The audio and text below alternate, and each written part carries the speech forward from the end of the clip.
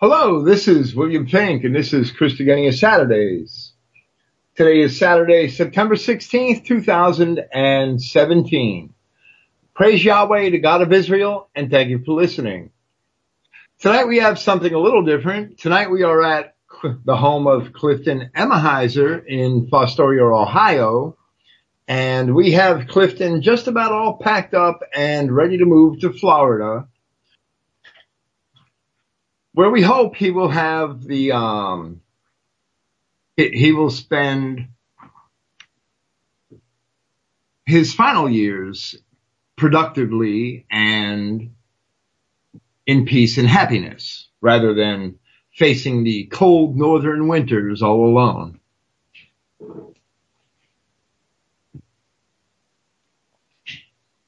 Tonight we have let me just say that tonight we have a family which has been longtime friends with Clifton Emahiser for at least 20 years, probably longer, and three brothers from that family, Tony, Dion, and Joe. And the family was acquainted with Christian identity long before they were acquainted with Clifton. We also have longtime friend R.P. Wake with us this evening, and we plan on discussing with them how they found Christian identity and ultimately how they found Clifton Emahiser. To start off tonight, we're going to talk with Tony. He's the oldest of the three brothers we have with us, and I hope that he tells us how he found Christian identity in the first place, because your parents are Christian identity, and several of your other brothers who aren't even here with us this evening. Yeah, our family just seemed to naturally pick it up for some reason. I don't know why. I would say listening to Herbert W. Armstrong when I was a child, or in my teen years, it used to catch my ear that he would talk about America and the Bible. And they went through a scandal and got taken off the air, and I never knew what happened to them. I just used to like listening to the Sunday program, and it was gone. And it kind of stuck with me for years. But then I went back into mainstream worldly things. And my mom got tired of the Catholic Church, and she left. And my dad was never a strong Catholic. He just became a Catholic to marry my mom, because that was the church rules. And I got into a little bit of Judeo-Christianity, and it wasn't really getting it for me. And my dad come across Pete Peters, and from a guy he worked with that was giving him cassette tapes. So that's how we started out. And so you were familiar with, your dad must have been familiar with Herbert W. Armstrong. I'm honestly not sure where my dad came up. Okay. His background on it. I guess I haven't talked to him about it yet. I remember my dad just getting the tapes of Pete Peters. But he, obviously, I guess when I was younger, he must have been tuning into the program, because he had control of the TV tuner. So that's probably why I was listening to it too. This has been a long time ago, when all that was going on.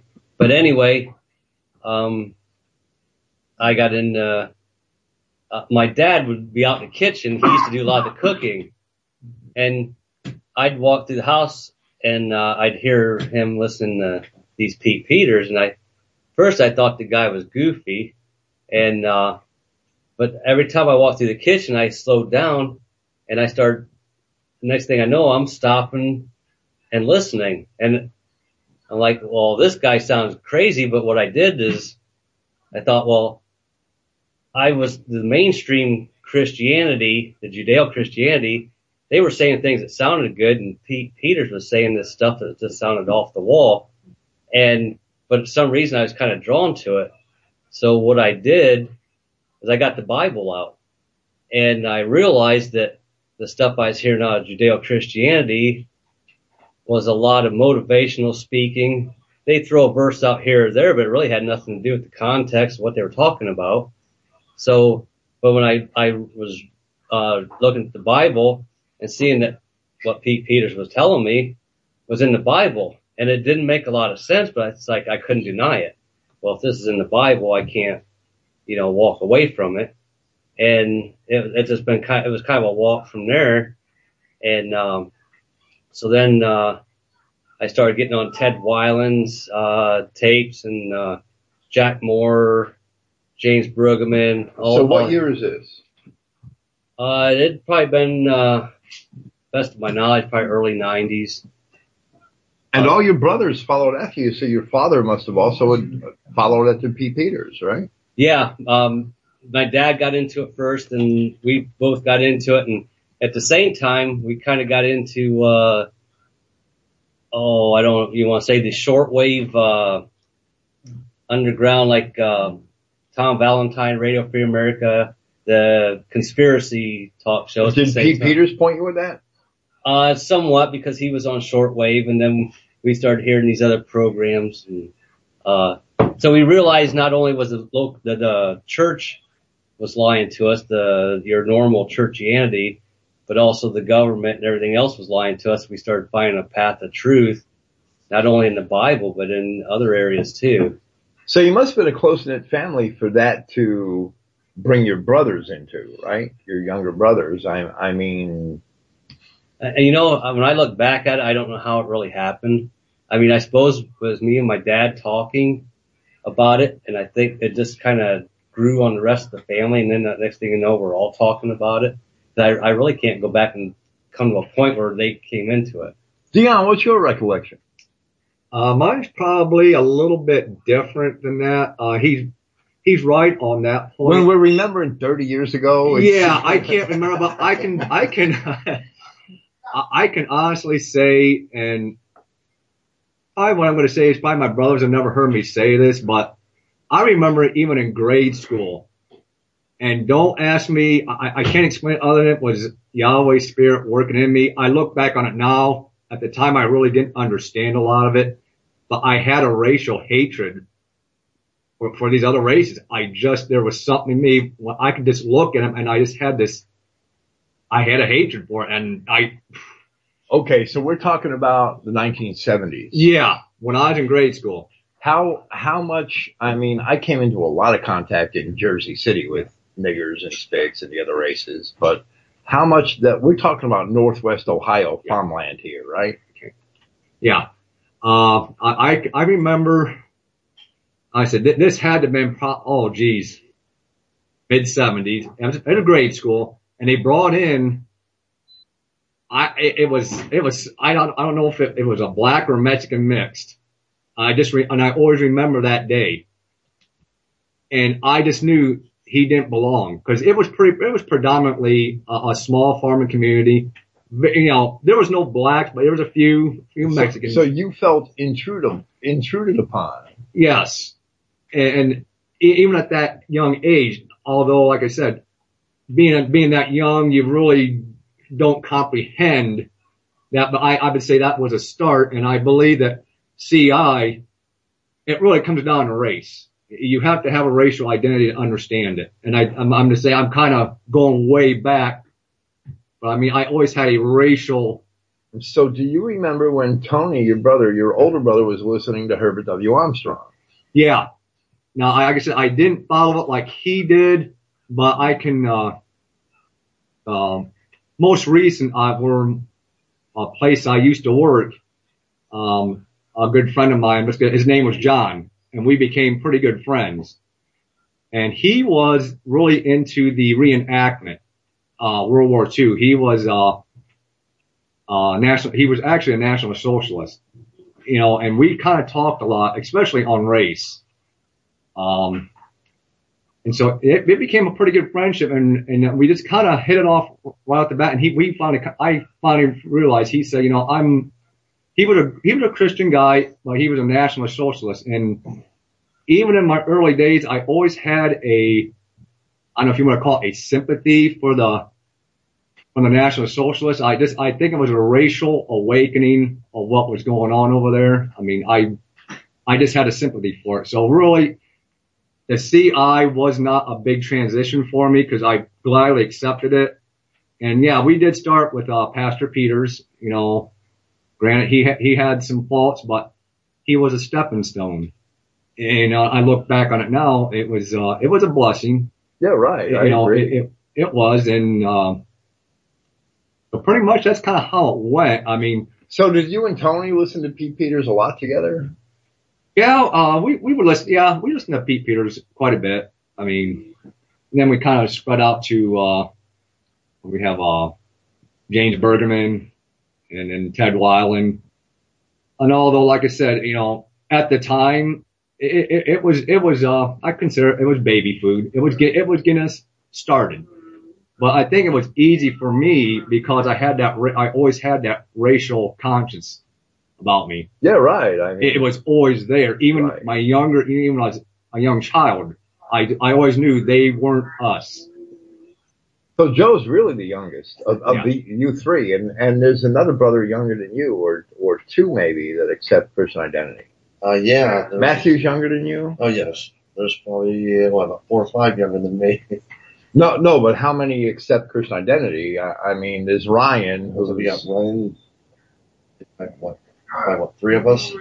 okay, About 3 below me that's accepted the 3 Christian. younger than you. Yes. That at least accept, even though they're not walking the walk, they're accepting the message. Exactly. So what do you remember of the early Pete Peters days and Herbert W. Armstrong and? I was young. I do remember Herbert W. Armstrong, but I think my I guess remembrance of watching thing was watching Jimmy Swaggart on television, and I always knew there was something kind of wrong. I mean, you couldn't explain it, but you knew there was things that were wrong. Like he was sleeping with a whore last night. Exactly. You know what? And kind of like the Amish thing. These were kind of stepping stones. I didn't understand a lot of things because, like I said, being young, but like I said, after Tony and my dad listened to Pastor Pete, then a lot of things really started hitting home, and you could see where all these pieces of the puzzle started meeting. And then we had our own, going up to a church thing, and one thing led to another. We wound up, we met with Cliff, and I was just telling Cliff earlier how I think one of the things I could really remember about him was I never seen anybody inside of a church ever stop somebody else and say, "Whoa, back up, Jack." I mean, you know what? Because you're on the wrong page here, but he's flipping out more things. I'm thinking, wow, this guy's spitting things out faster than I can comprehend. And I mean, it floored me inside of a church. I would never thought something like this would ever go on. And then the next thing you know, it just kind of evolved to where you started reading more, you started seeing more what was really going on, and then you came into the picture, and it was like it was just like a big domino effect is what it did. So y'all listened to Pete Peters through the 90s. Oh, yes. Yeah. And wow, let me get my head around the dates. You went to another Christian Identity church. Oh, yeah, we had a meeting up in Perrysburg at a conference room, and a guy I met at Pete Peters' West Virginia camp, him and his family would meet up there, and that's how we ended up meeting Cliff, because we were meeting with his family for a while, and Pastor Everett Ramsey was invited to come and speak at our gathering, and when he put out the mailing, Clifton and a couple other people ended up showing up, and that was the first time we met Cliff. 1996, 1995, maybe. Oh, yeah, at least easy. Were y'all together? You were all going to this meeting? Me and Dion were for sure. I don't know. Yeah, If I was there. Yeah, later on I came in. Okay, that's cool. Was your father going? On and off. Actually, I think we got a little bit more dedicated. My dad's not a big Church getting goer. up on Sunday. Yeah. Yeah, well. And you had a church in Indiana you used to go to. Well, we got acquainted with them through the people that were running the gathering up at Perrysburg, which would have been Jerry Wickey's church. We got acquainted with some of the people over there, Right. east of Fort Wayne there. Everett Ramsey, where's he from? He's from down Missouri. out Midwest. Okay. So these people in Perrysburg, were they Pete Peters? Were they following Pete Peters? Yeah. Well, like Cliff always like to say, they followed Pete and James Bruggeman, and when their father died, their oldest son took over or I guess our Bible study, and he was a good guy, but he worked a lot of hours, and he really was very unprepared with the messages. And Cliff started coming up there, and he got kind of upset because he realized that what Tim was putting out was warmed over James Brueggemann. He listened to a James Brueggemann sermon and kind of scratched some notes down, and at the last minute he'd be still writing when he pulled up to the meeting to put a message together. And like Joe was saying, when Cliff would come up, there would be a couple chairs at each table, and Cliff would take the whole table to himself, and he'd come up there with a couple briefcases full of books, and he'd just lay these books out right across this table, and he had the whole thing to himself. And poor Tim, he was so unprepared, and he'd get into about 3-4 sentences, and Cliff would stop him. Wait a minute, did you check the Greek on this? Did you check the Hebrew on that? And he had so many commentaries and stuff that old Tim was getting frustrated. He couldn't get through a lesson. So Clifton was there to hold his feet to the fire and make sure he did his job, right?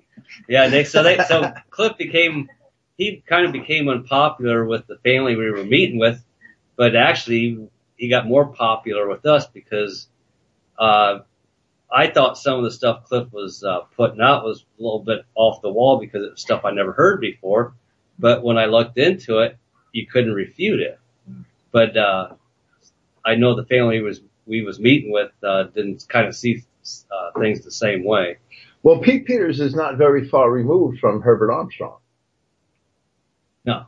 I mean, Herbert Armstrong is like an Americanized version of British Israel, teaches the 10 tribes, but believed the Jews were Judah.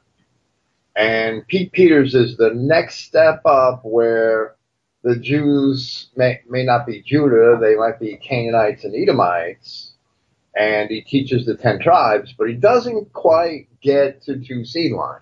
No, and yeah, the first time we ever heard of anything like that was from Cliff. And in fact, this non-universalist was the first time we ever heard that was from Cliff. I mean, we coming up through jail Christianity and getting into this, I guess you'd say identity light. You know, we thought that all races were going to heaven. We just thought the Israelites were, God's special people, but we thought everybody was going. We didn't realize that if the salvation was based on race till we met Cliff. And Cliff used to say, salvation by race, not grace. And that was just total opposite of what the Judeo-Christians were saying. Right. So Dion, Clifton Emahiser was a perfect match for you, right? Yeah, let's just say, mine's, like I said, a little bit different take. We kind of come to the same point, but like I said, and I kind of like to go back, I guess, to my earlier years in school because I just had that racial conscience. It was always there, even though I think Mom, we went to some Judeo churches, and God bless her, she got us, did the best with what we were involved in, but it wasn't washing with me. Even though the Judeo churches were claiming universalism and these other races, I didn't say nothing, but inside I was burning up. It would not let go. So, when we were going up to Perrysburg to meet with the families, and it was to meet, I believe it was Everett Ramsey. And that's when I met Cliff. And yeah, you could say it was a match made in heaven because me and Cliff talked. It was pretty much, I didn't have the scholarly understanding, but the spirit was definitely burning. And so, with Cliff, it was a blessing to have Cliff. There's no doubt about it. It's just it's a unique story how we kind of come about, where we're at today. Well, right, because the true 2C by message resonates with your spirit. It resonates with your spirit. Yeah. Where these universalist messages are going against what your spirit is telling you. So even though you got this universalist, even Peters and some of these guys that were well-known CI pastors, they were trying to claim the other races were created, or they had a way of salvation, which I just wasn't buying. It was just, like I said, as far as me having that scholarly understanding, I knew it wasn't true, but I don't have the brilliant mind that Cliff had, the scholarly mind. That's definitely a gift you have to have. But one thing, I had that spirit burned, and I felt, I was getting truth, and when me and Cliff were together and talking with Cliff and just kind of getting together, the puzzle was really starting to come together, and I had no doubt about it, about these other races. And one thing that's kind of odd about this is way before I even met Cliff. We were just like the infancy of, we're kind of getting the CI, and Pete, my friend John, who I used to work with, he was the National Socialist guy. And we got to talking about, where do you think these other races come from? And this is kind of odd because I never studied this, but we kind of come to the conclusion, we thought that these other races were a creation of fallen angels. They were a corruption of, well, if they're not created by God and they're not made in His image, where the hell could they come from? Yeah, so I thought, I think about it, that's kind of odd. I think the Spirit was revealing us, these answers, So that just tells me, the racial thing to me is probably that's the fire that burns in me. It's the race thing. So that's why, Cliff, then, it worked out great. So, it was really not a big transition for me. Everything fell into place, especially with Cliff, because Cliff gave a was very scholarly, in his research. And I enjoyed that because he just wasn't saying stuff. He could document and tell you right where he was getting his information from. So he wasn't just spitting out words, and that's what I enjoyed about Cliff. Joe, what were the conversations at home after y'all met Clifton? I think a lot of the stuff was like, wow, it's vast knowledge that he had. It was like he opened up so many doors to where they were just unrefutable. His book and his memory was just, it's quick and sharp. He's right on the stick with it. You have that question. If he couldn't find it right then and there, you give him a day or two and he'd be back with it, and he'd be right on it to show you, here's where you're going wrong. This is the line you got to keep following and stay right with it. Don't back down. Keep going with it. Keep your head high. And that's what I always liked about Click. He didn't back down from nobody on the things, and this is the way it is. If he was wrong, at least he was more man up. He admit that he made a mistake in this era. Like I said, we're all human. We all make a mistake, but he would rectify it and say, hey, here's where I had to change this to go to this. And that's, I guess, what I always liked about it, because your inner self felt, now you've got the answers that you've always wanted. It's kind of like searching for a treasure. You knew it was in the area, but you just couldn't pinpoint where this treasure was at. And now that you've been knowing Cliff, the research that you guys done and how you guys retain very, very well. It's a calling from Yahweh himself. How you guys do these things. I wish that I could have, that type of thing, to do that type of research. It was never in my vocabulary or my background to be able to do it. It's not a calling. We don't have to work in a factory, right? That's what we do, is we read books, and we don't have to work in a factory. So that's what we do, right? Tell me about your first meetings with Clifton Emahiser. Well, like I said, when he said salvation is by race and not grace, that really threw me off at first. But, after following him, it's like, I didn't understand that the old and the new covenant was the same. John seemed to be a little bit quicker on the draw. I was a little more cautious. When I was learning new things, I had to be careful. I didn't want to make a wrong step, so I wasn't making any decisions hastily. I was weighing the evidence on both sides there before I come to the conclusion. But we ended up, luckily, we come to the same conclusions that, and that's one thing that bothered me. You mentioned the other night about the letter I sent to Ted Weiland, complaining about him sending Bibles to Nigeria. And what aggravated me about that was his mission statement is mission to Israel. So why is he sending books to niggers in Africa?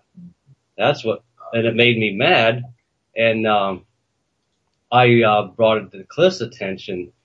And I wasn't expecting Cliff to get on fire about it, but he took it like a bulldog. He really got after Ted when I presented him with that. And one of the things that aggravated me about that was that Jack Moore used to do missionary work in Africa. And he stated in one of his messages that when you left an area, within a year, if you came back, that all the Africans would go back to their natural state of living. They forget everything you taught them. They revert right to their savagery. So why would you send Bibles to these savages that can't contain the spirit of Yahweh? Why waste your time when there's people in America that need the Bible lessons and resources? It's for them. It ain't for Africa.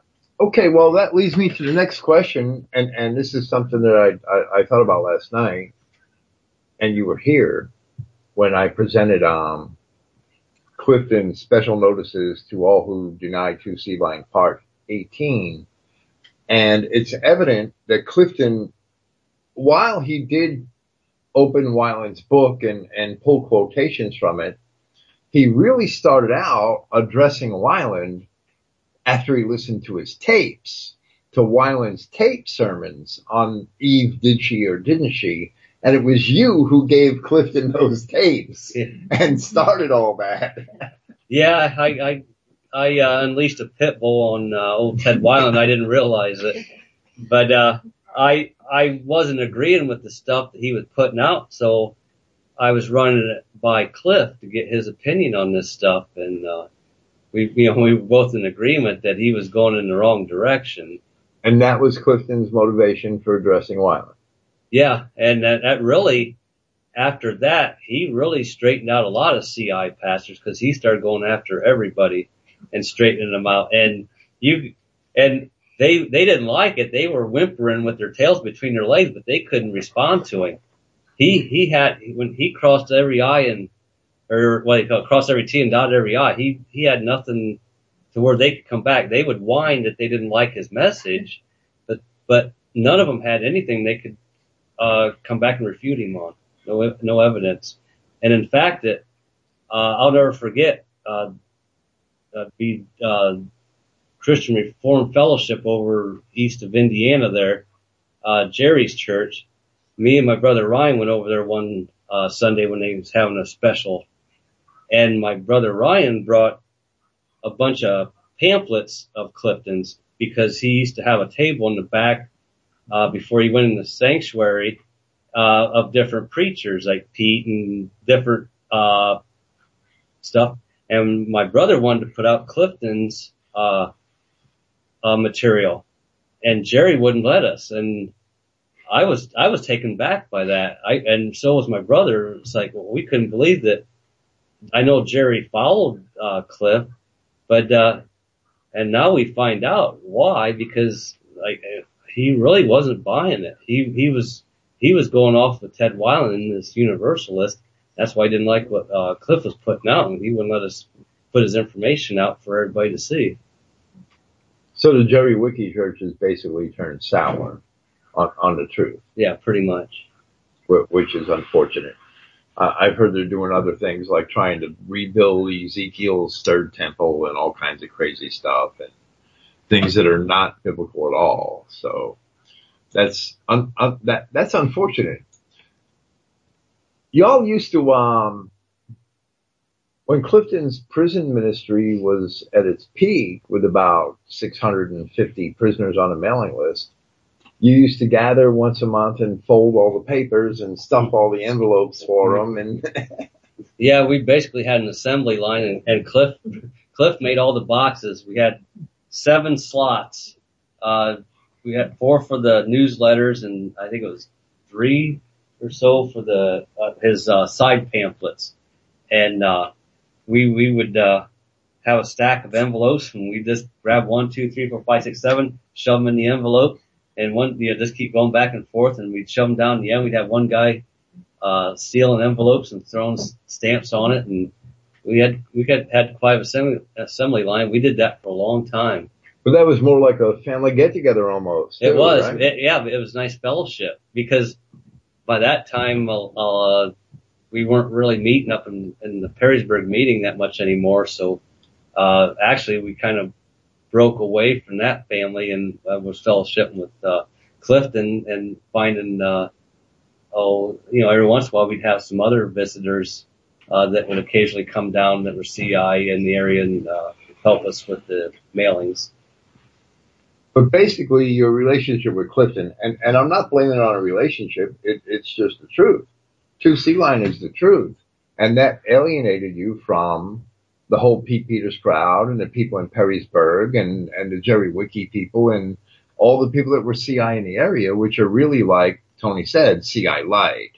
Yes. Yeah, what kind of got me in trouble up there really kind of broke me away. And this is probably before, Tony and Rushman broke away. But, Cliff, Cliff remembers, I put together, if I can remember, I think it was called Israel Only. And essentially, I hit really hard on the race issue. And to me, it was I pretty much put a message that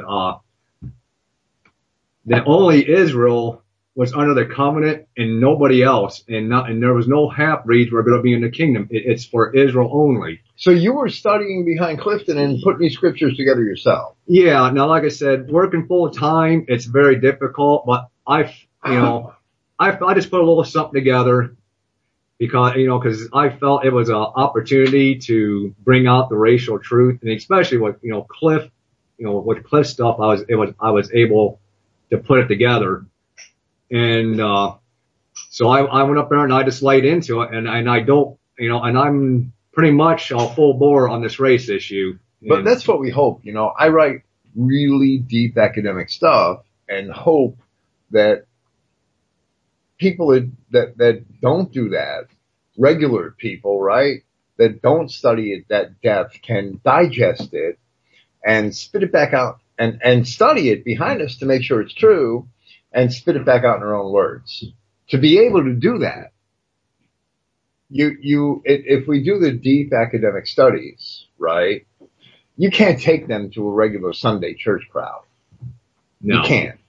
If you tried to go up and to a regular Sunday church crowd and read a 2C line treatise and all the deep scriptures, and they're going to be lost, right? Yeah. So you read the deep academic stuff and you study behind it and you come to own it, and then you learn to repeat it back in your own words, in a digested, simpler format. And that's what we hope people do with our work. And that's what you were doing. Yeah. I had a phrase, and I'm glad Cliff uses it. And don't ask me how I come up with it. And I put out there, I said, you're either a son or a bastard. And I guess that must have really struck a nerve up there, because evidently, they didn't say it to my face, but there was stuff said behind my back that they were not too happy with me. But you were only repeating what's in the Bible. Yes. I mean, yeah. You're a son or a bastard is right in Hebrews chapter 12. Right? Yeah, and I was quoting it. So, I mean, it's not like I was making up this. It's what, it's the truth. And I guess, sometimes the truth is hard, it's hard to swallow. But so following after Clifton basically alienated you from CI Light. Yeah, from CI Light. Yeah. And that's another thing I kind of wanted to bring up is, at that time, I think that that I can remember the Pete Peters, the James Bergmans, the Ted Weilands, they were, I guess you want to say, they were kind of the bigwigs at the time. Now, if there was somebody out there preaching 2C line, I didn't know about it. But I mean, Cliff was just, Cliff kind of come onto the scene, and he picked up the torch, and he was putting these guys in their place because they couldn't, and as Tony said, they couldn't refute him. Now, they said a lot of nasty things about him. They would bitch about a lot of things he said, and they would say it's not true, but they could not refute with any scripture. They were just basically name calling him and attacking him, on a personal level. Was all the time. But they could not refute what he was pointing out. And so like I said, there's no doubt about it. I think Cliff was chosen he brought the torch up for the 2C line at that time because you really didn't hear much about it. Yeah, there were other people teaching 2C line at that time, but not in an academic fashion like Clifton. I admit that's certainly true. That there are the Aryan Nations people. I just don't think that their work is that scholarly and presented without the politics stripped bare in a plainly academic way. And that's what Clifton was doing. He was just trying to present it in a plainly academic way, without the decoration and the politics associated with Aryan Nations or other organizations like that, right? Yeah. There was 2C line out there, but nothing like Cliff was putting out as far as I know at the time. So that, to me, I think I look back at, I think he really, he probably offended them guys because they didn't know as much as they thought. Here's a simple barber from Fostoria, Ohio, and these guys supposedly going to a seminary and they supposedly got these degrees of great knowledge, and really you found out they didn't know a whole lot. They knew, they basically were stuck they were feeding us baby food, but, Yeah, right. Well, the degree thing is just an ego elevation device, right? That's all it is. Absolutely. We were ready for some meat, and definitely with Cliff, we were definitely getting some meat. So, Joe, what kind of effect did this 2C line thing have on your family? Really, I'd have to say, it was, there was questionable, and there was some doubts here and there. I think where it hit on me was when Cliff brought up a lot of stuff from, Mr. Butler, and when he'd asked for some of the stuff there, he had some of the tapes, and I'd listened to a lot of the stuff. When you're starting to hear things that he had done back then, that he was preaching back then, and the same thing that Cliff was doing is like, you couldn't defeat the things. It was the point to where you knew that it reached a part of your body, the point you knew that the truth was being spilled. So you know what? How you couldn't get this thing any plain and simpler than what it was. That's why I have to say with Cliff, he hit the nail right on the head with this one. It was a home run for him. And I think, Mr. Butler, I like listening to his stuff. I thought he had a lot of great information. And I just stayed with it and just kept on going. We just kept using this thing. And before you know, our whole family was getting into it. With a point to where, like I said, having our own little meetings and things like that. We'd have Cliff over. It would just go on. It just kept prospering on from there. Not that we ever thought it was ever going to go anywhere. It was more the point to where it kind of went right in the air with us. Never thought it was going to get this far. Right, because you guys aren't even on the internet, right? No. You're not on Facebook. None of you have a Facebook account. I have a Facebook account. Like I said, do you? I use it every once in a blue moon, but But you're not connected with other Christian Identity people on Facebook. No. None of you tweet or anything like that. No. None of you are in a Christian Identity forum. So you're really just like isolated here in Ohio, and you all work full time, and you don't really have a lot of contact with other Christian Identity people unless it's through Clifton and when I come to town or whatever. Exactly. So you're isolated, except for your past relationships with these CI Light crowds. Yes. Yes. Yeah. I'd kind of like to say something real quick. It kind of bothers me sometimes. I feel like we're not doing enough to further Yahweh's truth on CI here, but It's hard enough to walk the Christian walk Right. when you have to work in the factory to make a living, right? Yeah, because the stuff we're exposed to, you know, me and Tony talk about this quite a bit. We're kind of in the trenches. You know, I know Cliff, they kind of been out of that, made that work environment for a long time where, you know, me, Tony, and Joe, we're in the factories, we're working with beast. The morale, it's like I said, the only two things that matter are sports and pornography. And then that's all these people worry about. So, I mean, you're pretty much, you gotta be kind of careful. And I don't want people out there thinking that I'm out there screaming, you know, I'm carrying a Nazi flag and I'm waving a red flag, then I'm a racist, because I gotta be careful too. You know, I always tell Joe, you don't want to wave the red flag in front of the bull, because, you know, I don't want to lose my job over this, but, you know, you gotta be smart about it too.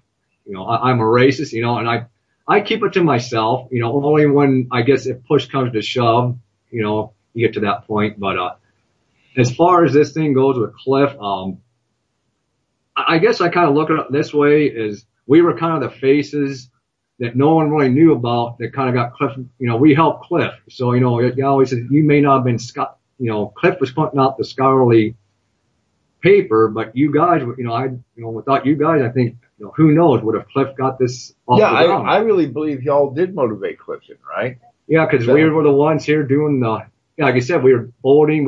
And the nice thing is we had fellowship Sunday with Cliff, and we'd always have a dinner and always had long afternoon talks at fellowship. But I mean, we were kind of right. But you would bring back to Clifton what Ted Weiler was saying, what Pete Peters was saying, and Clifton is responding to that, and that helps him find ways or do more research to find ways to refute what they're saying about, you know, the universalism that they're pushing, or Eve, did she or didn't she, and crap like that.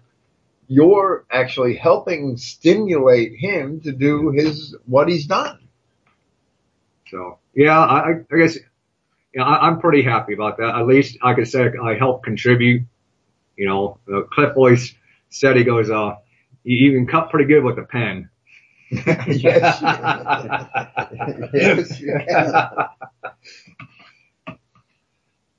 Let's talk to R.P. Wake. R.P. Wake sold Clifton Emahiser a copy machine.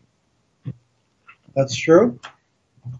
But I originally met him at a CI meeting in Michigan, and Jim Wickstrom. And I often said the best thing I ever learned from that gentleman, and that's terms used loosely, was Clifton. Clifton straightened me out. I was 2C line, and you know, I was raised a Baptist, and I found out about British Israelism, and then Armstrong. But when I met Cliff, boy, the stars aligned. And so you knew about Christian identity before you met Clifton, right? The Herbert W. Armstrong, British Israel form of Christian identity. Nothing beyond that. Well, you know, Pete Peters, you know, Wyland. I knew all those guys because that fellow out in Arizona. So you knew you were sort of identity light. Yep. And met Clifton by chance. Yeah, but mere chance, and because you sold copy machines. No, actually, I think that's funny, right? I'm laughing. I think that's funny. No, I don't know if I met him which direction it went, but anyway, he straightened my thinking out. He proved things beyond a shadow of a doubt. And then I looked at what's going on in the world. And the degree of downright skullduggery, evil people working to destroy people in any way they can, and it came very clear to me. So 2C line resonated with you. Yeah. Well, once you got past Genesis 4:1, Clifton straightened that out. It's right there. It's right there in front of you. And if you listen to Yeshua the Anointed and see what he's saying and all the examples, there's no other conclusion that you can come to. I often say Christians can't read. Average Christian can't read or doesn't read. Well, they're blinded by church doctrine. When Yeah. they read their Bible, even, they're blinded by church doctrine. Mm-hmm. They only see what the church doctrine allows them to see. That's my observation. Yes.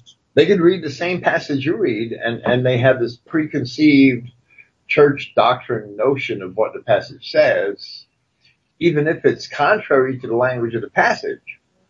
Oh, yeah, as a child, in Bible study, I used to, they'd be reading a scripture and they'd say it was saying this, and I was reading it. I was going, that's not what it's saying. It took years, continuous study, and then meeting Clifton to really flesh out how it all fits together in perfect uniformity. There is not any scripture that disproves another part of scripture. If you think there is, it's generally you're misthinking. You got to have two witnesses for every scripture. You have to. That's one of the things I learned from Clifton. There has to be two or three examples. It's like the often quoted, "For God so loved the world, He sent His only begotten Son." Okay, they make it whosoever, but it's really His order, not the New World Order. Well, right. There's two worlds that they don't distinguish between. Right. There's the world that lieth in wickedness. That's not the world that Christ came to save. He came to save the world that He created. Patrick, you're new to Clifton Emahiser, relatively. Yes, I mean, these guys have been with Clifton since 95, 96, 95, So, 96. I couldn't even tell you when. Yeah. 22 years, 23 years. Russell since 2002, 2003, I'm guessing. Well, I remember I got him the copiers. So I gotta see how old the copier is, Yeah. but I remember sitting in prison. I remember the letter Clifton sent me saying he was so excited about this great new copy machine he bought. Okay, then it must have, you'd remember. I didn't remember it that way, but yeah. But Patrick, you're relatively new to Clifton Emahiser and myself, right? 2012, 2011. 10 or 11, yes. But you also came through Pete Peters, right? Yes, I did. How did you find Pete Peters? I was listening to other shortwave programs, and then his program would come on, and Why were you listening to shortwave? that was back in the late 90s, and I think more than anything, it might have been the Y2K hype. Ah. And I was wanting, figure out what was going on in the world. I went across Peters. At first, I thought he was crazy, but back. So you thought Pete Peters was crazy? Yes, I did. So what do you think about Clifton Emahiser? Pete Peters was Well, nuts. you're asking this 2017 me, not the 1999 me. I understand that. I'm just kidding, right? So you found Pete Peters around 1999. Yes. Was Pete Peters pushing the Y2K, the end of the world? No. He was saying it's a farce. I give him credit for that. Yeah, he spotted that and was preaching against it. I sat in prison as a former computer programmer, right? Knowing that it was farce. But people like Jim Wickstrom were pushing that it was the end of the world. And that's what I wanted to figure out. I didn't know what to do when that day happened. I remember that morning, September 31st, I seen a guy at the gas station filling a 55-gallon drum of gas. And at that point, I knew it was a farce. So you found Pete Peters in 1999. Basically.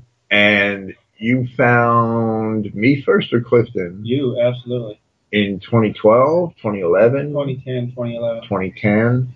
What did you do in the meantime? That's 11 years. I was following Pete Peters' ministry quite close. Shortwave radio. Yeah, by then I came internet-wise and was listening on the internet then. Okay. Absolutely.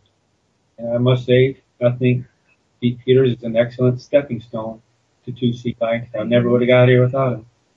I understand that. I see all of his faults, though, especially looking back now. I can divide the two. But how many Pete Peters people listen to Pete Peters that never see his faults? Absolutely. I know there's a lot because Well, I run into them on Facebook. Mm-hmm. And you're not there either, right? You're not in social media. Not a bit, no. But RP, you're on Facebook. Not much, though. Not much. I found your site by being interested in Adolf Hitler, and I came across the Mein Kampf project. And at that point, I went across where you and Brian Rio were doing when you guys were, no, you and Eli James were doing the 2C line. Now, Pete Peters was preaching how 2C line, he was preaching against it. So that made me naturally curious. So you thought the guy that loved Hitler taught 2C line, so he can't be all that bad. Right. But Pete Peters, what do you think about Hitler? I'm just curious. What did Pete Peters think about Adolf Hitler? Thought his quote was he thought he was a loser. Okay, so that's the Anglo-American attitude, right? A lot of those non-2C line identity people are Anglophiles, right? They love England and America, and England and America can't do any wrong. That's the impression I get, right? From the 1C line crowd, that they love England and America, and Nazi Germany is evil. They're more politically minded than they are racially minded. So they don't see the real picture of what was happening with Germany. That's the impression I get. I wouldn't disagree with that. So you look through that, and we're curious about Hitler. Yes, absolutely. And I was curious about 2C line. I had nowhere to learn it from. When I seen that you, not Eli James, he wasn't teaching anything. Well, when I seen you were doing it, I had to learn it. I had to see if it was real. It didn't take long to figure out, yes, it makes more sense. So we have a whole room full of former Pete Peters people. I don't think very many people came out of it who were in it. I'm amazed at that because I didn't really know the extent to which these brothers had listened to Pete, like 10 years. Probably 10 years, at right? least. Wow. Mostly on shortwave? Tape. He had a tape ministry. The tape ministry. He had a Wow. nightly program too, the weeknight program, 1 hour a night. Every night? Every weeknight, yes. Did he do something fresh every Yes. weeknight? That's a lot of work. Toward the I end of his know. life, no, it wasn't. He wasn't doing it all the time, and it wasn't fresh anymore. Was it news based? It was all over the place. Health based No, I mean, okay, so he did programs on health and on news. Bible studies, yes. All of it. See, I could do Bible studies, but if I wanted to do a program every night that was a Bible study, wow, that'd be a lot of work. But doing stuff based on health and news and stuff like that, mix that in, and yeah, anybody could do that. He did have a lot of guests too. I can say that if you get callers in, that helps to fill some of the time. Yeah, right. But he never gave him but a minute or two, and that's it. Yeah, he cut people off pretty quick. Yep. Why do you cut people off so quick? I don't know. I don't think he liked other people's opinions. Yeah. Afraid there might be 2C line? That's I'm just curious. I don't know much about Pete Peters. I really don't. And then the other thing that he did was he was completely against using the term Yahshua. Yeah. He said, if you want to use that term, don't come to my camps. If you want to talk 2C line, don't come to my camps. I don't want you. So that's going to make someone like me naturally curious. I would hope, right. I've heard that he didn't like the term Yahweh. It's actually in a couple of his newsletters, I think. So I think that borders on, to me, that's arrogant. If it's not blasphemy, to me it's blasphemy because I believe that Yahweh is the closest that we could come to the Hebrew expression of the name of God in our modern English language. That's what I believe. But even without that, it borders on arrogance to think that you know more than these people that can try to decipher these ancient manuscripts and just dismiss all of that and insist that somebody use the title Lord or the name Jesus is ridiculous. That's arrogant. I want to say something. Pete Peters made the comment that Joshua was not in the Bible, and that's why he wouldn't allow it. But there's a whole book called Joshua. It was just why and the Joshua, were changed. right? Joshua, right? Absolutely. Corey, you're a newcomer. I mean, if you want to say anything, you're welcome to. But yeah, sure, I could basically give my my start to CI and yeah, your dad and introduced you to CI, right? Yeah, and it really wasn't that long until I started realizing that this was the truth. To tell the truth, I hadn't even really read the Bible. I just listened to the preacher spill his 2 cents about the Word of God, and it really didn't have an effect on me, in through one ear and out the other, But I'd have to say that the origins didn't actually end with the Bible on my awareness of the race. However, it kind of came from a couple of games I was interested in when I was a kid. Games? Yeah. Come on. Yeah, come on. Yeah. I saw my father playing a game called Caesars. Your father was playing a game? Yeah. Wait till I talk to him about that. Uh-huh. Now, if it wasn't for him turning that computer screen on and watching him build the city of Capua, I realized that there was something about these ancient peoples that I had no idea, really existed. It was just the start, because as I grew up, I read books, I looked up pictures about who these people were, and I wanted to know who they were. It wasn't until I think it was in 2013. I knew I came full CI around the end of 2014. But he introduced me to one of your lessons called Scythians, Parthians, and Biblical Prophecy. The Scythians I had been really interested in, but I virtually know just little about at that time. Now, the fact that they would be wearing Greek armor or using Greek weapons was beyond me at that point. But that was just a start that kind of piqued my curiosity. I wanted to know why these people were the way they were, And that and it's just the cultures that all kind of meshed together in the ancient world were similar.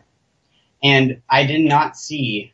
I had some racial awareness when I was in high school dealing with punks. I was a punk myself, but it didn't happen until I got into an argument with a Mexican, and I was just like, okay, well, he's like, oh, white people are punks. I'm like, okay, well, what about you? What does your people have ever done for this world? And I named off a few things, but he couldn't name anything about his own race. But then he goes, oh, well, blacks made peanut butter and the yellow light. I'm like, oh, wow, we could not get past space flight. Yeah. without the yellow light light and without PB&J. No. So Dion, you try to spread this message and you run into a lot of just brick walls, right? Yeah, pretty much up there. That pretty much ended my relationship.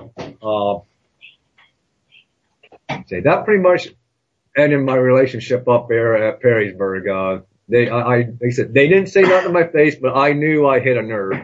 But I'll be honest with you, I had kind of a grin walking away. Oh man. And now after all these years, you have basically no social life, right? I mean, yeah, it's hard, right? Yeah, it's right now. I look back on it now, and I'm pretty thankful to Yahweh, even though it may seem like a lonely, you don't have much, but really, I'm pretty happy. Cliff, like I said, I can't say it enough. What a blessing Cliff has been. Really, just to our, Cliff is more than a friend to our family. He is our family. That's just how, Tony feels that way. I feel that way about Cliff. Now I feel bad I'm taking him to Florida. You'll just have to come down to Florida. Yeah, well, I know he's in good hands, and I can feel better about that. But yeah, I don't know if Cliff really realizes how much he's appreciated by us. So you have all these guys that you work with, and they just don't give a damn about anything. Oh no, if it ain't sports or pornography, they want Sports nothing. or porn. Yeah, and I really don't bring up the race issue because I always go back and think you gotta be as wise as a serpent, harmless as a dove, because I could lose my job very easily. Right. You I know, understand that. You know, I do so understand that. people out there. Yeah, you were talking earlier this afternoon about certain things that you might say that would cause you to lose your job. You want to run down that? I mean, you're working in a typical Midwest factory. Yes. Right? We're not going to name the factory. No. But it's a manufacturing factory, right? Yes. And it has several hundred employees, and it's union, but you have guidelines you have to follow. If you say certain things, you're going to get fired, right? Oh, absolutely, so yeah. You can't call a fag or a spade or whatever, right? Yeah, they just here a couple of days ago, they put out these all these memos. It's a memo, and your supervisor hands them out to you, and essentially what it's saying is you cannot say anything racist, you cannot offend fags, or so basically you can't call out a freak show when there's a freak show in front of your face. And that's basically we got the freak show. Which and they can rub it right in your face, right in front of you. Absolutely. And if I bring up anything, Christian or Hitler, you're automatically going to be yeah. So, I mean, yeah, you can't. And Tony can back me up on this. I mean, I know, you can put out scriptures there, and they don't throw it in the garbage. I mean, they want nothing to do anything biblical. It doesn't even have to be biblical. Yeah. Anything with truth. You can put just a news article that contradicts the mainstream news out and put it in the break area, and people laugh at it and throw it in the trash. They don't even want to hear anything about it. If it contradicts the mainstream news. Yep. Yeah, if it's in the newspaper, it's written in stone, it can't be questioned. And if you have a different opinion, you're a nut job. One time I was reading the opinions in the local paper, and I didn't know the guy was a preacher, and he wrote something about the Bible. And I was telling the guy I work with, the guy don't know what he's talking about, but and I explained to him why he was wrong. He goes, "Oh, you know more than so and so. He's a preacher." It's like, well, I told him that don't mean anything. The guy's an idiot. He doesn't know what he's talking about. But yeah, and we, one of the guys we work with, and he's not in our department, thank God. Total freak. He's homosexual. He's got piercings everywhere, tattoos everywhere, even in parts you don't want to look at. He's got, and this is in the northern Midwest, in a farm town. Yeah. You expect people to be really conservative, pickup trucks and shotguns and cowboy boots and all that. You got these flaming faggots running around. Yeah. So it's not just Greenwich Village, right? No. I kind of had a story I thought you might find interesting, a little bit off topic, but I was never raised to be racist. My mom and dad, we never knew. Even though they were CI, to an extent, they were CI light, right? I'm talking when I was 10 years old, before we was still Catholics, before we even got into CI. Okay. My parents didn't. We were never around minorities, so we didn't. My mom and dad really didn't give me opinion. That's one true. way or the other. That's so true. we That's never my ran into experience. I have a whole bunch of kin in upstate New York. It's 99.9% white. There isn't a nigger for 200 miles. So none of them were racist because they've never had to be. Well, what was funny though is my grandma, my uncle was actually a Catholic priest, and after my grandpa died, she was living with my uncle. Is this on your mother's side? Yeah, and she was in an apartment complex, and there's all these blacks there, and I'd never been around blacks before. Where is this? Painesville, Ohio. There are apartment complexes here. This was. I see farms and barns. No, this was like 70 miles west of here. Okay. My uncle was a priest at this church, and so we went to visit, and we went to and he wasn't, normally in a Catholic church, they usually have a house for the priest next to the church. Well, this place apparently didn't. He was in an apartment complex. And so when I went to visit Grandma, I was 10 years old, and these black kids were running around.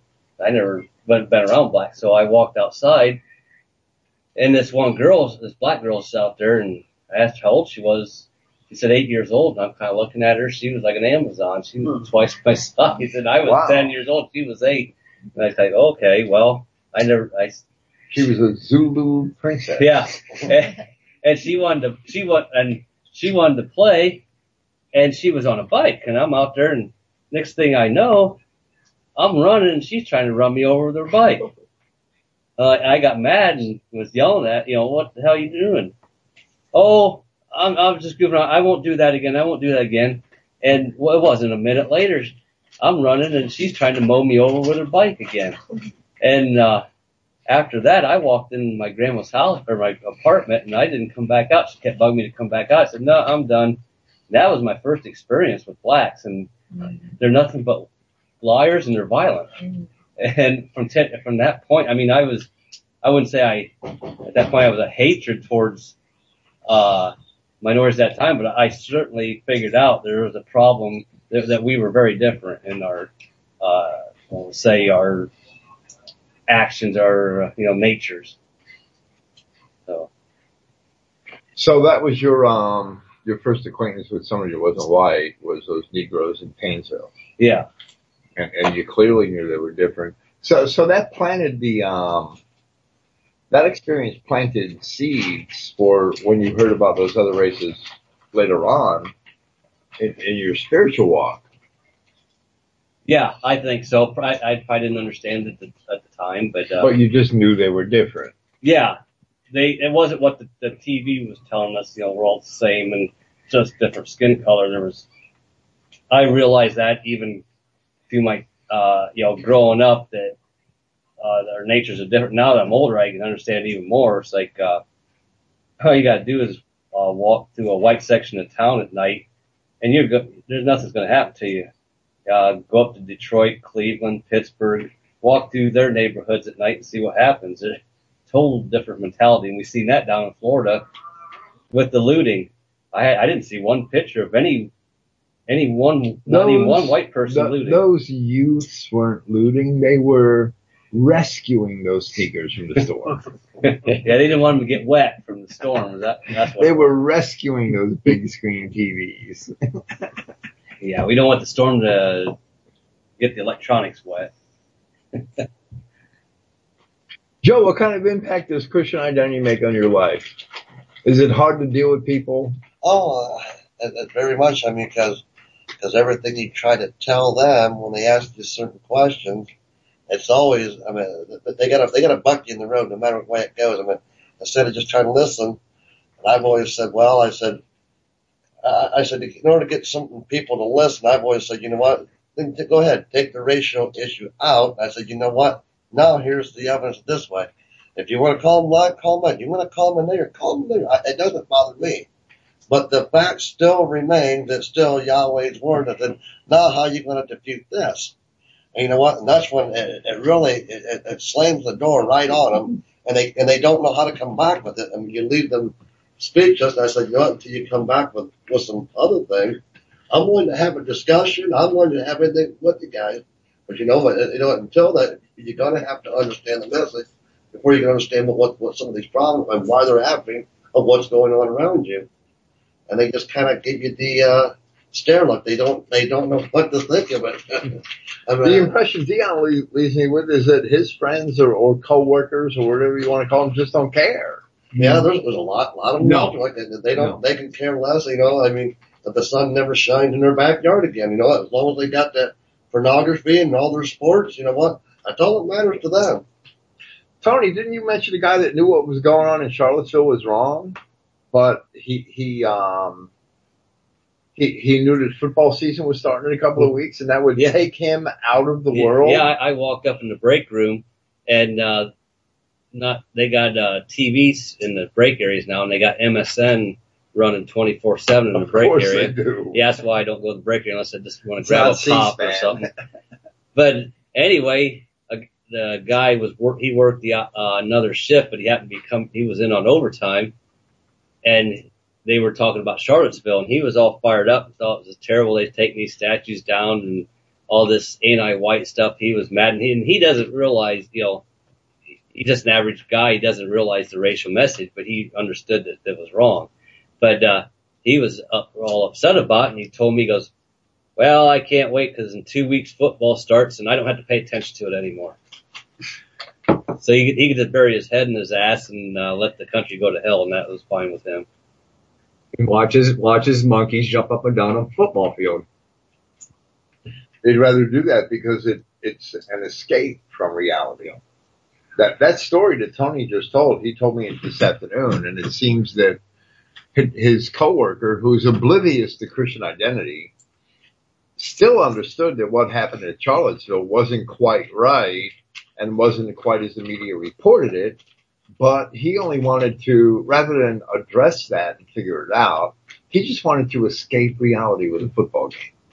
Yep. So that he didn't have to worry about it.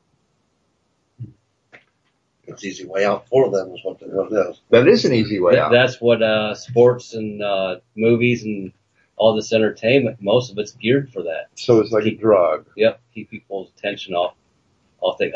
And another thing that bothers me too is when I walk into any break area, or sometimes I'll go to a smoke area just because they're outside now, and if the weather's nice, I'll walk outside, and you can't have a conversation with anybody because 9 out of 10 people in a break area got their heads buried in their phones. And I guess it'd be different if they're doing something constructive with their phones, but they're busy looking at porn, or they're on their phones? Yeah. Wow. Or they're passing porn pictures back and forth, or they're taking a picture of one coworker and putting another coworker's head on the other one's body and passing it back and forth laughing, but just juvenile stuff, and when you can't even have a decent conversation because it's like children playing with a computer game. Wow. And these are adults. Yep. Here our country's falling apart.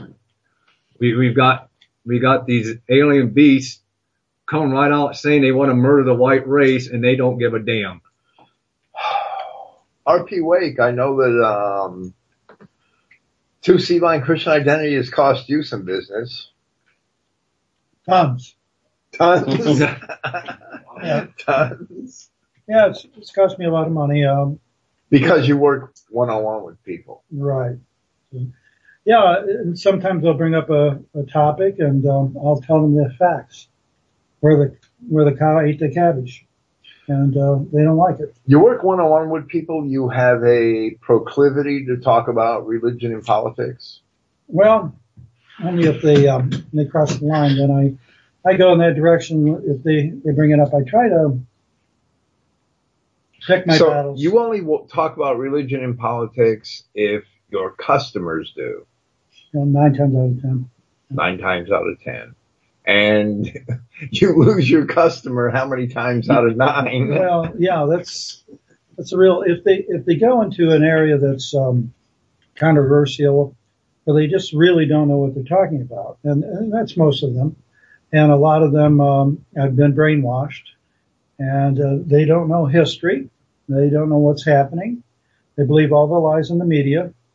And when you point out the inconsistencies in their logic or the thoughts that have been handed to them, a man changed against his will is of the same opinion still.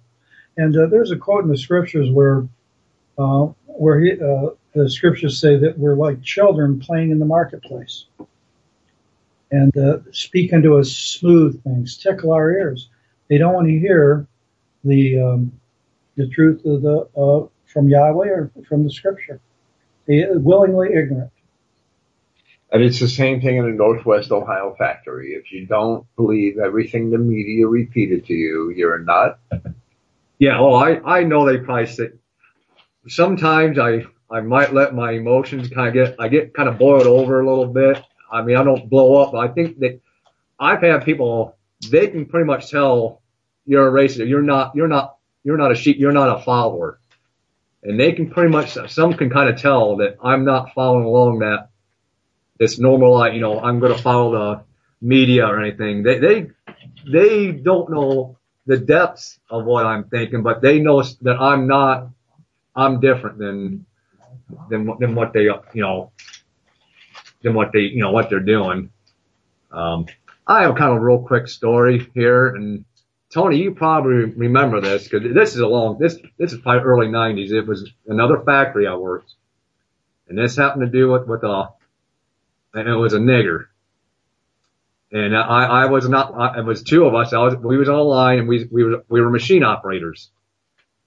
And it's a line, and it's got probably 20 people on it. Me and him operate machines, and they have people, they were called packers. And then it was just like a big assembly line. And it was a joke that I told my friend. Now, no one could have possibly heard this. You gotta remember, it's noisy in there, and I just kind of said, hey, I said, there's Aunt Jemima working on the line. And we just kind of joked about, just kind of laughed a little bit about it, and that was it. There was nothing more said. And we were just working, and now here, about an hour later, I got the supervisor come and got both of us. Do you remember this, Tony? Not offhand. Okay, you'll remember.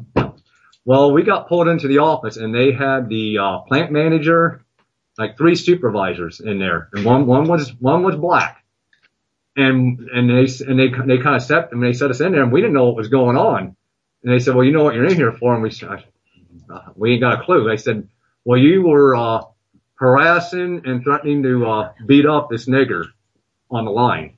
Wow, that's a little exaggerated. Yeah, and the thing is, we're just kind of like looking at each other, and we're like, I was kind of shocked. We're kind of like looking at each other. We thought, I asked them, I said, is this a joke? And they said, no, this is no joke. Said, she come in here and she filed a claim and said that both of us followed her into the break room and were calling her nigger, and we were going to kill her. Well, I remember it now. Yeah, see, and the thing is, we said, well, that's impossible. And we said, well, how can we both be in that break room? Because someone has to stay back there and run the line, and we had a supervisor. They would have known that. I said, you can't leave them lines for a half hour in the break room to do this. So she was outright lying. Well, I think after some, talking back and forth, I think they realized she was lying, but she was threatening a lawsuit against the company if they did not fire us. So they fired you. Well, they didn't fire us. Well, they were thinking about it, and I do think there was a black supervisor that for why he was there, I don't know. If he was trying there to intimidate, he didn't intimidate me, but he absolutely believed her. There's no doubt about it. He believed her. But they basically pulled us to the side and said, well, there's really nothing we can do. They said it's her word against ours, and we had the supervisor down there and said it's impossible. It could not have happened. Because like I said, who would have been running the machines if we were both in the break room? And she was saying, and then of course she threatened to have us killed because they wouldn't do it.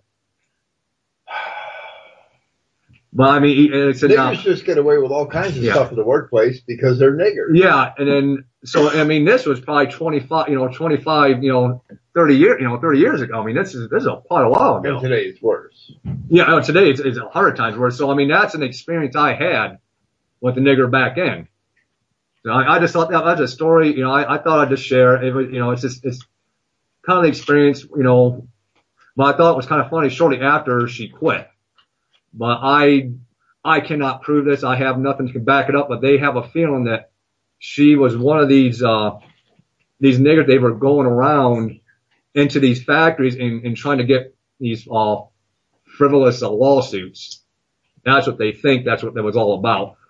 And of course, like I said, this has been quite a few years ago. So I'm sure it's much worse now. Of course, that was a long time ago. Yeah, well, it's just interesting to see how Christian identity has affected your daily lives, working in the factories and in the Midwest. David, you're not Mr. Brother Bill. How are you? You didn't come to Christian identity through P. Peters. No, I actually Yahweh did lead me into it initially. I caught the prison number and I picked up a Bible and started reading it. And I had another little book that went along with it. It was called The Daily Life of Abraham. And so I got to reading about Abraham along with starting with Genesis. And then all of a sudden I'm in this big, dormitory with all kinds of people, all kinds of 250 screaming niggers. I've been there. And I'm looking around and I'm reading Genesis and I'm asking myself, now wait a minute. You mean to tell me that we all came from this one man? This something don't make sense here. I mean, something just does not make sense. So, this is no accident. I got sent to a prison. That was the holding prison, where they send you. Then I got sent to my parent institution, and there is where I met a so-called Pastor Dylan. And God bless him, he brought me to my racial awareness of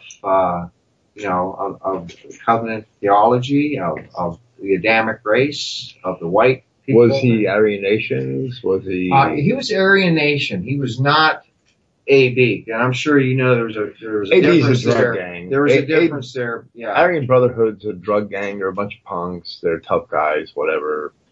Right. Well, yeah, but in prison, you're right. There's a difference there, and so, I was introduced to the earlier doctrines. How the creatures and the beasts were somehow the Negroes and the Mongoloids, because we have three main races: the yellow, the black, and the white, and somehow God created the Negro, and because we have to explain for that, don't we?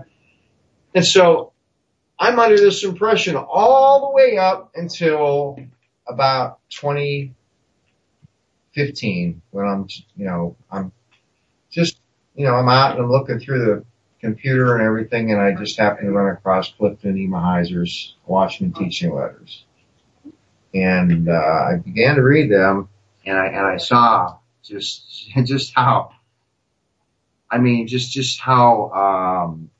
open to failure I was, the path that I was on. I'm basically opening the door up. With that belief, I'm opening the door up for just about any and every kind of, I'm basically saying Yahweh made the Negro. Yahweh made, well, that's what, Wesley Swift had a split mind. He was double-minded because he really couldn't answer all the questions.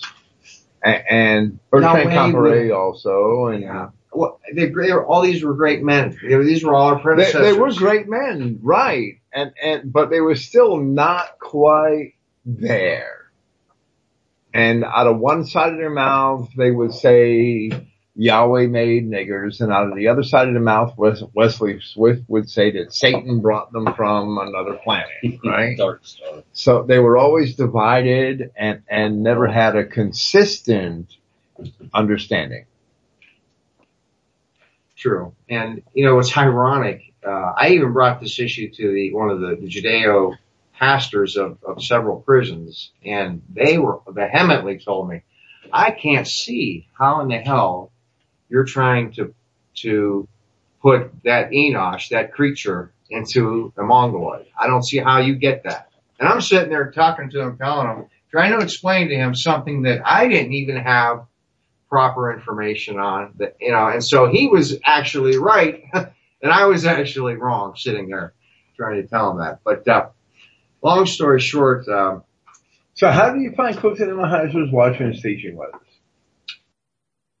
Look, I had just you were searching online. I got out of prison in 2013. I was done with everything, and that's when I began to just begin life again, and I got back into the scripture. I got to tell you, I got far from it. I got far from it. And well, tonight you drove across the state of Ohio to meet Clifton before we snatch him off the I look Florida. at it, if I went to the lengths that I went to, when I was in sin, I could at least go to any length for what I believe in. for the God who's saved my ass 1,000,001 times. Why? I don't know. It might be for this reason right now. I don't know. Because I'll tell you what, by odds, I should not be here right now. I've been in a lot of very bad situations. And the only good thing that's come of it is this. The Lord said, be wise as serpents. And I know the hatred of these niggers that they have towards us. Well, normal white people don't know this. Okay, these people are very aware.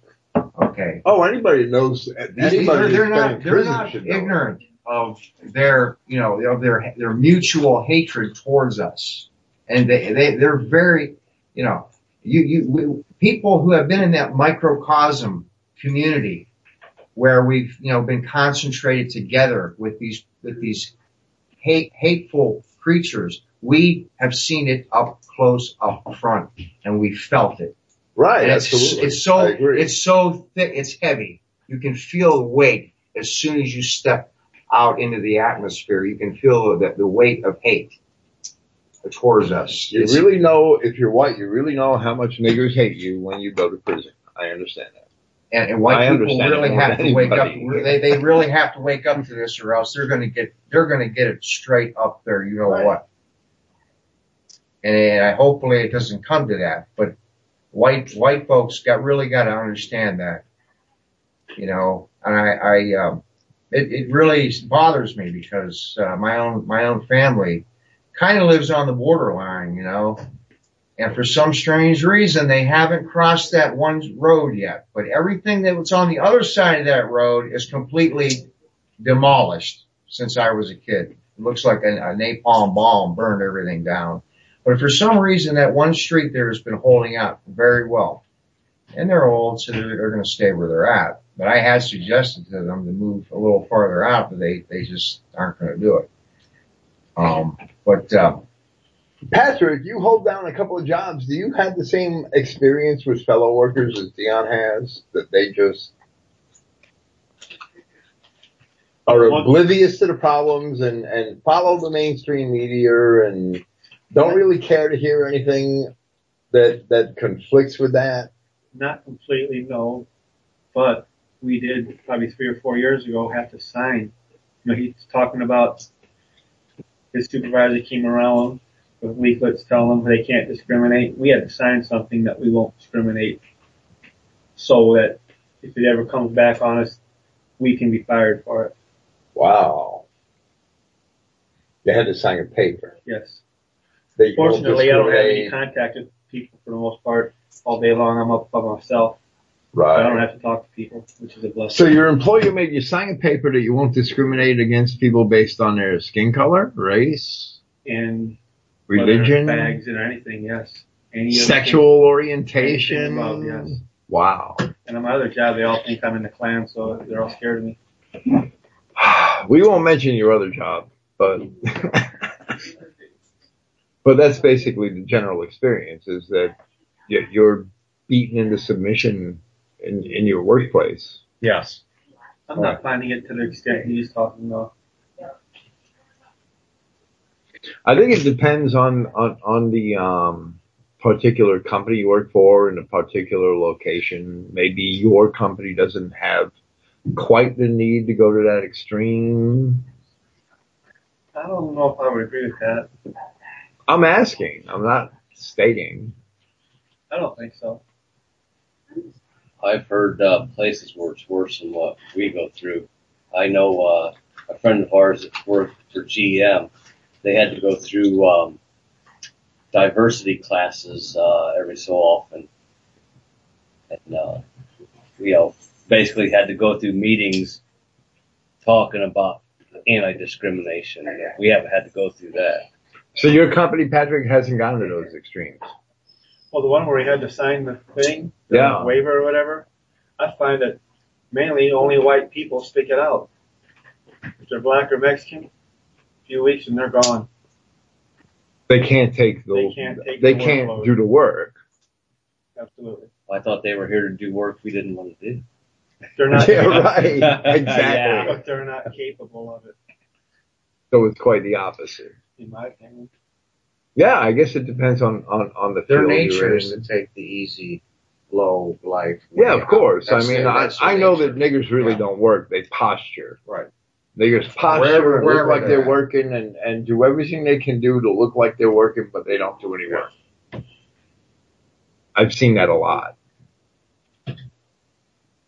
Well, I guess that's a wrap. I mean, it's been a pleasure talking to you about your early experiences and how you came to Christian Identity and how you came to Two Seed Line and Clifton Emahiser. That's been wonderful here. I apologize for getting here kind of late, y'all. I wish I That's could've got okay, here David. early. I got lost and actually everything went out. I couldn't even make a phone call. You had a long Sorry. drive. RP, you've been quiet. Do you have any closing words? Well, one thing. I was working a job unloading trains, and my coworker wasn't Irish, and halfway through the night, he just quit working, and I had to tote the 120-pound bags of salt, cut them, and do them by myself, and that's a similar experience, dealing with that situation. Other than that, thanks, Clifton.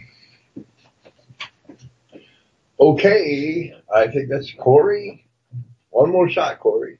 All right. Well, I have to say, when I eventually got around to Clifton's work, it definitely was some of the more advanced stuff I started reading into.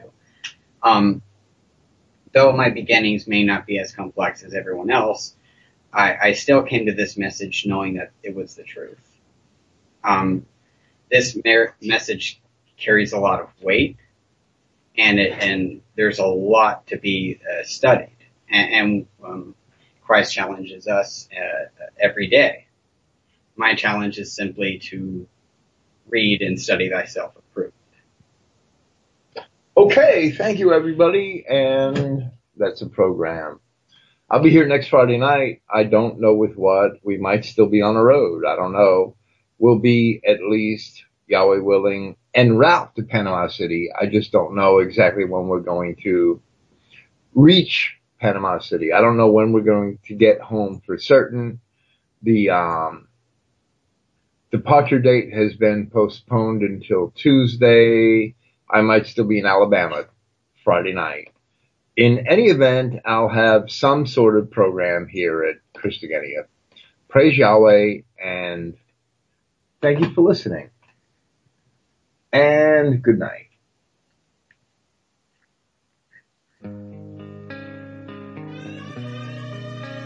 Black hole self. I love you, then.